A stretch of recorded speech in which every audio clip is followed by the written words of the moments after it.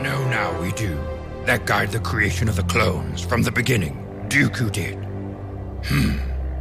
Our enemy created an army for us. If this was known, public confidence in the war effort, the Jedi, and the Republic would vanish. There would be mass chaos.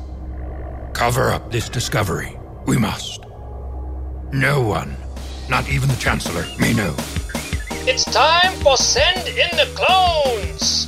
Join your hosts, Ucho and Robbie, on an epic journey through a galaxy far, far away as they follow the escapades of Anakin Skywalker and the Jedi Knights with the clone army of the Republic in their struggle against Count Dooku and the droid army of the evil Separatists. So step in and prepare for adventure because it's time to send in the clones! In this episode, Master Plo Koon discovers the ship and lightsaber of Sifo Dyas, the man who created the clone army.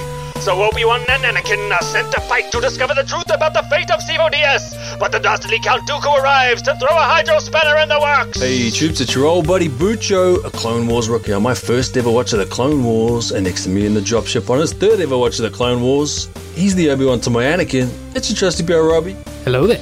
And we are going to talk about the 118th episode in the StarWars.com Clone Wars chronology, written by Christian Taylor, directed by Brian Callen O'Connell. It's Season 6, Episode 10, The Lost One. So, Robbie, how about we roll out with you letting us know what you remembered about The Lost One before you rewatched it again this week?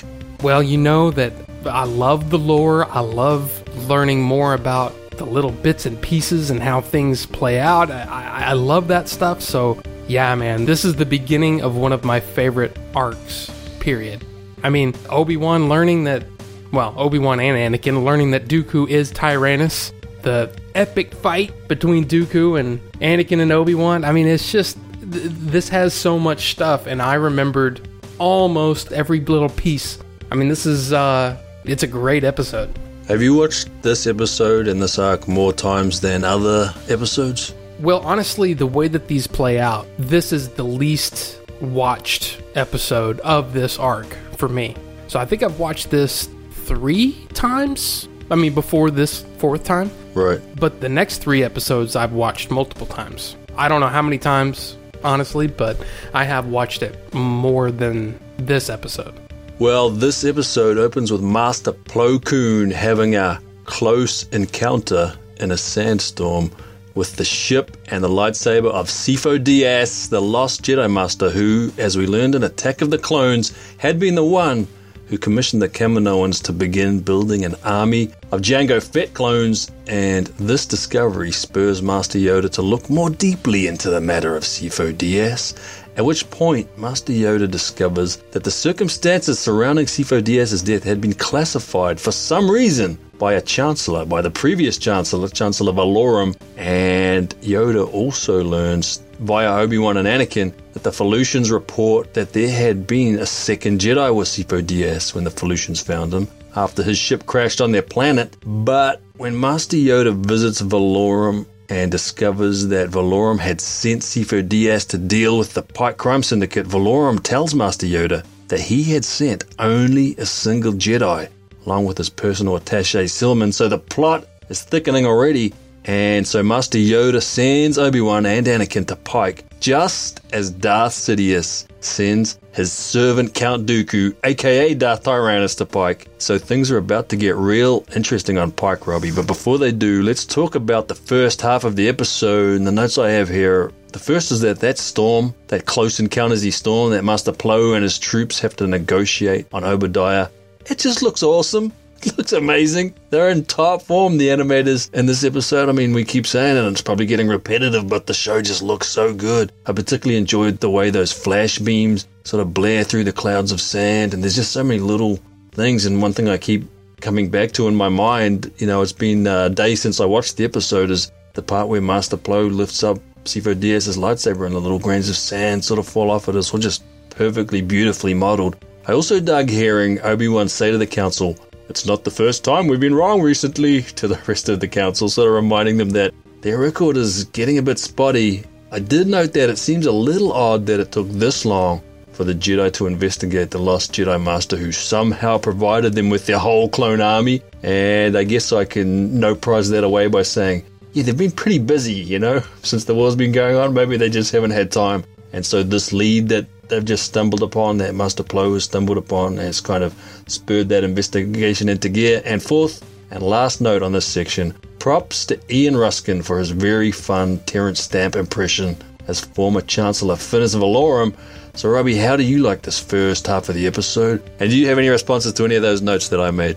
Yeah, I noted the exact same thing. That opening scene, it's so well done, and it was immediately recognizable as a tribute to Close Encounters. I mean, if you've seen Close Encounters, well, at least for those of us that are a little older, we remember watching Close Encounters as a kid, and it was always something that I loved about that first scene, is because you don't really know what you're looking at at first, you know? You're like, oh my gosh, are they starting off with showing you aliens and ships? And I love the ambiguity of the way that they did that. And then the way that this plays out, it's very similar. It's got that same... It's just got that same feel. And there's a sense of mystery to it. Yeah, and one of the single shots that's really effective, I mean, it's not like a super interesting thematically or story-wise or anything like that. It's just technically, it's amazing looking. The camera is sort of inside the wreckage, and as they come into it, the way the light works, it almost looks real. It looks like you're looking at real footage. It was just so effective that I was just sitting there going, man, these guys have come a long way. I mean, especially if you look at bits of the movie, the Clone Wars movie, and you watch a little bit of it, you're just like, wow, it looks so dated when you start watching this, and it's almost like, especially when I'm sure you'll eventually watch a lot of these again. When you do, it's almost like you have to recondition yourself, that these are earlier episodes and maybe the technology wasn't there. So it's just amazing to see. The only one of the things that really took me out of the story for a second is when Tim Curry as Palpatine pronounces it Valorum. Right. It's one of those things where it's almost like, why didn't you guys re-record that? Because it was distracting. I literally had to just pause it and think about it, and I'm going, okay, is there something? And I'm like, no, this has got to be just a mistake. It's not a character thing. It's not anything other than just a mispronunciation. And then my last note on this, I guess the first half, was it's very interesting, the whole choking over the large distance, when Sidious chokes Tyrannus. It's actually something we see in The Last Jedi as well, with Snoke basically throwing Hux down to the floor. I just thought that was an interesting thing, that it kind of just sparked my imagination for a second, got me thinking about all the times that we've seen this kind of force power being displayed. You know what I mean? Yeah, Barriss does it in the Ahsoka arc as well. She's not in that room when the choke happens. And you got to think, Sidious is on Coruscant, and Dooku is on his home planet of whatever that's called. I can't remember. Sure. That's a long distance, perhaps even further than the whole Snoke-Hux thing. So I just found it interesting. I mean, when we saw Vader do it, to Admiral Ozzel in Empire, but that was, like it's on the same ship, sure. So this is wow, right? I mean, or am I just just go with it, Am I looking too far into it? Yeah, I just go with stuff like that. I don't get too, caught up in the mechanics of the Force, I guess, or I try not to. Maybe I used to, but I don't get too tied up in the mechanics these days. Well, there you go. I guess it's just me being... No, I mean, a lot of people do, and it's good that you do, because I'm sure a lot of the troops out there will as well. A lot of fans still do, and I sort of used to, but at some point I came to the conclusion that the mechanics of the Force are not what's important about the Force. It's the thematic and the storytelling things about the Force, and so, yeah, I try not to get too tied up in all the rules of the powers or the mechanics these days. And partly it's because, I guess, I'm watching this after I've seen the sequel trilogy, which shows a lot of this projection over a large distance, so it doesn't hit me the same way as it might have hit someone who was watching it for the first time, Right. And for me, I guess I'm not trying to put the Force in a box and saying that you can only do these things, but there has to be some sort of limit. Otherwise, again, we're just right back to superheroes. And that's just my take on it. I get you, Robbie. And speaking of getting right back to things, let's get right back to this episode. In part 2, Obi-Wan and Anakin arrive on Pike, and they meet with Lon Pike, who's eventually persuaded to take them to Silman, who unfortunately has been living quite a terrible life as a prisoner of the Pikes, and as a consequence seems to have lost his space marbles. but who does confirm that there was a second Force user, someone who wanted to be Sifo-Dyas, he says enigmatically, but before he can tell the rest of his story, Dooku Force chokes him to death. So that's when we get that Dooku and Obi-Wan and Anakin fight you mentioned earlier, and then the Pikes arrive, and then Obi-Wan and Anakin learn that Dooku is Tyrannus, and then Dooku fights everyone, Anakin and Obi-Wan and the Pikes, and that's when Dooku makes his escape, and the Jedi Council, or Master Yoda specifically, elects to keep secret the mind-blowing discovery that it was the Sith themselves who provided the clone army which has been defending the Republic. And the notes I've got here are that I really enjoyed Lon Pike's sleazy, slimy voice. I dug that performance a lot, so I was only a little bit surprised to find out that he was voiced by a metallically processed Matt Lanter, who we think of as a really good voice performer, so that wasn't too much surprise. I also enjoyed Anakin's facial expressions, especially as Obi-Wan was accepting that offer of a drink from Lon Pike. Anakin's looking at him going, "What are you thinking? Haven't we been through this before?" Because we think back to Hondo, of course, and just in general, it's not the best idea to just accept drinks from strangers. I also have a note here that Obi-Wan and Mace must have been comparing notes because Obi-Wan uses Mace's force throw trick to propel Anakin from the platform and onto the ship that Dooku is using to escape. And the last note I've got on this section is that I just love watching Dooku fight in general. I love watching his complete and utter calm at all moments. I love that he uses that fencing style, that very upright style with his free hand behind his back, very unlike the sort of general samurai kind of style that the other Jedi use. And I love that he slices into the ship that he's standing on in order to produce an explosion which rocks Anakin over the side, but which has zero effect on Dooku. His composure at all times is so fun to watch. He's such a great villain. So how did you like the second half of the episode, Roby? Oh, it's awesome. I mean, the detail on the Pikes, too, it's the arrival, and them kind of walking through that, I guess it's like a chamber. I just liked all the little details and all the background characters and what they were doing and things like that. But it was kind of interesting, too, is that I was thinking, wow, I mean, when we talked before about shows kind of being a little more adult in their action and their themes and things like this, I mean, it's just kind of interesting to see basically a Pike sitting there smoking and drinking. And I mean, it was like, wow, that's debauchery.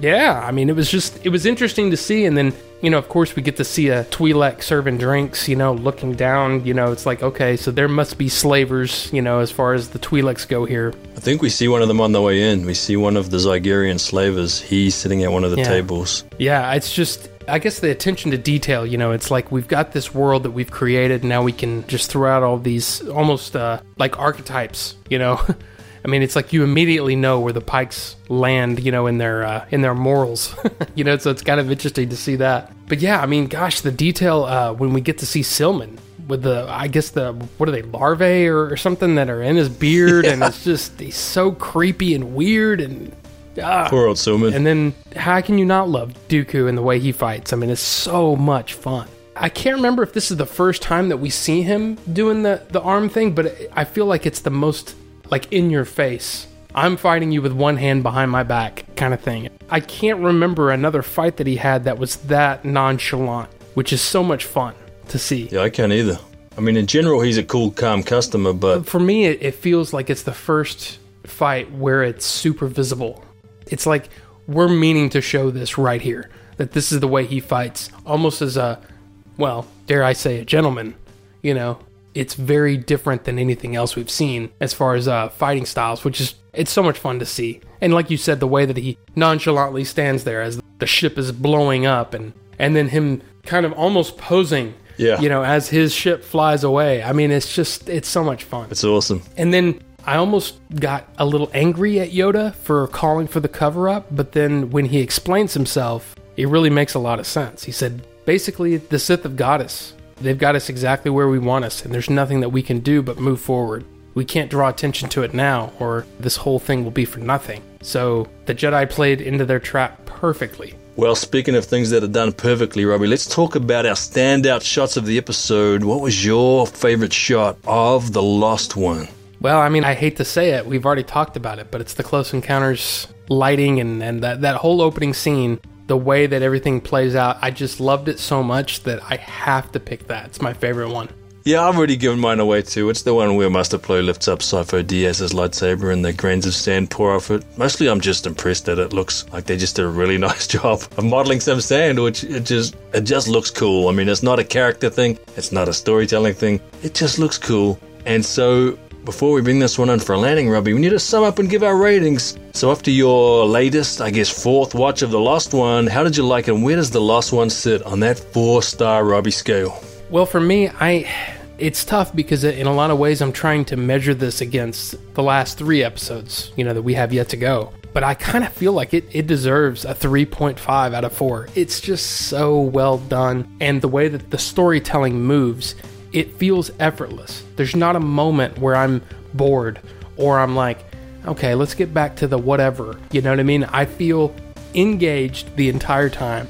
And I feel like that's, I think 3.5 out of 4. I think that's, it deserves it. I got it at 7 solid Lost lightsabers out of 10, which might sound a little bit cheap for an episode which is really well done. I just felt like maybe because there weren't any character advancements or character revelations, I didn't give it more. But I also think my whole rating system is pretty inconsistent through this whole thing, Robbie. I mean, I don't really have any problems with the episode. I did think it was a little bit cute how quickly Lon Pike sort of turned over and said, okay, yeah, we've got Silman. I mean, there were little moments I could pick at. I don't really want to. I mean, the whole episode, like you said, it flows really nicely. It's pretty much fun the whole time. So that 7 is a real solid 7. And that's mission accomplished for Season 6, Episode 10, The Lost One. So, Robbie, won't you please let the troops out there know if they want to criticize my kind of arbitrary rating system. You'd think by the 118th episode I'd have it nailed down, Robbie, but I guess not. So what are our communications channels? We are Bucho and Robbie at Gmail, Twitter, and Instagram. That's BuchoAndRobby. Yes, sir, and of course the troops can join us again next time for the 119th episode in the StarWars.com Clone Wars Chronology, Season 6, Episode 11, Voices. And until then, this is your old buddy Bucho, alongside your trusty pal Robbie, and we are out. Remember, you can support Send in the Clones for free simply by rating and reviewing the show on iTunes or any other podcast platform, and Bucho and Robbie will read the review on a future feedback episode. And speaking of feedback episodes, you can also send either a text or an audio message of 60 seconds or less to buchoandrobbie@gmail.com.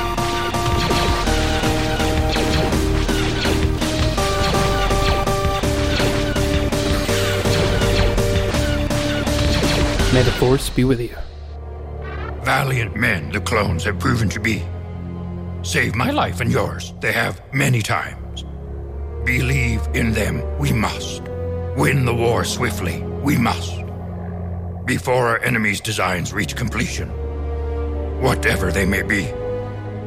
Are you sure we are taking the right path? The right path? No.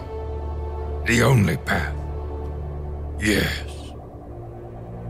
Designed by the Dark Lord of the Sith, this web is. For now, play his game. We must.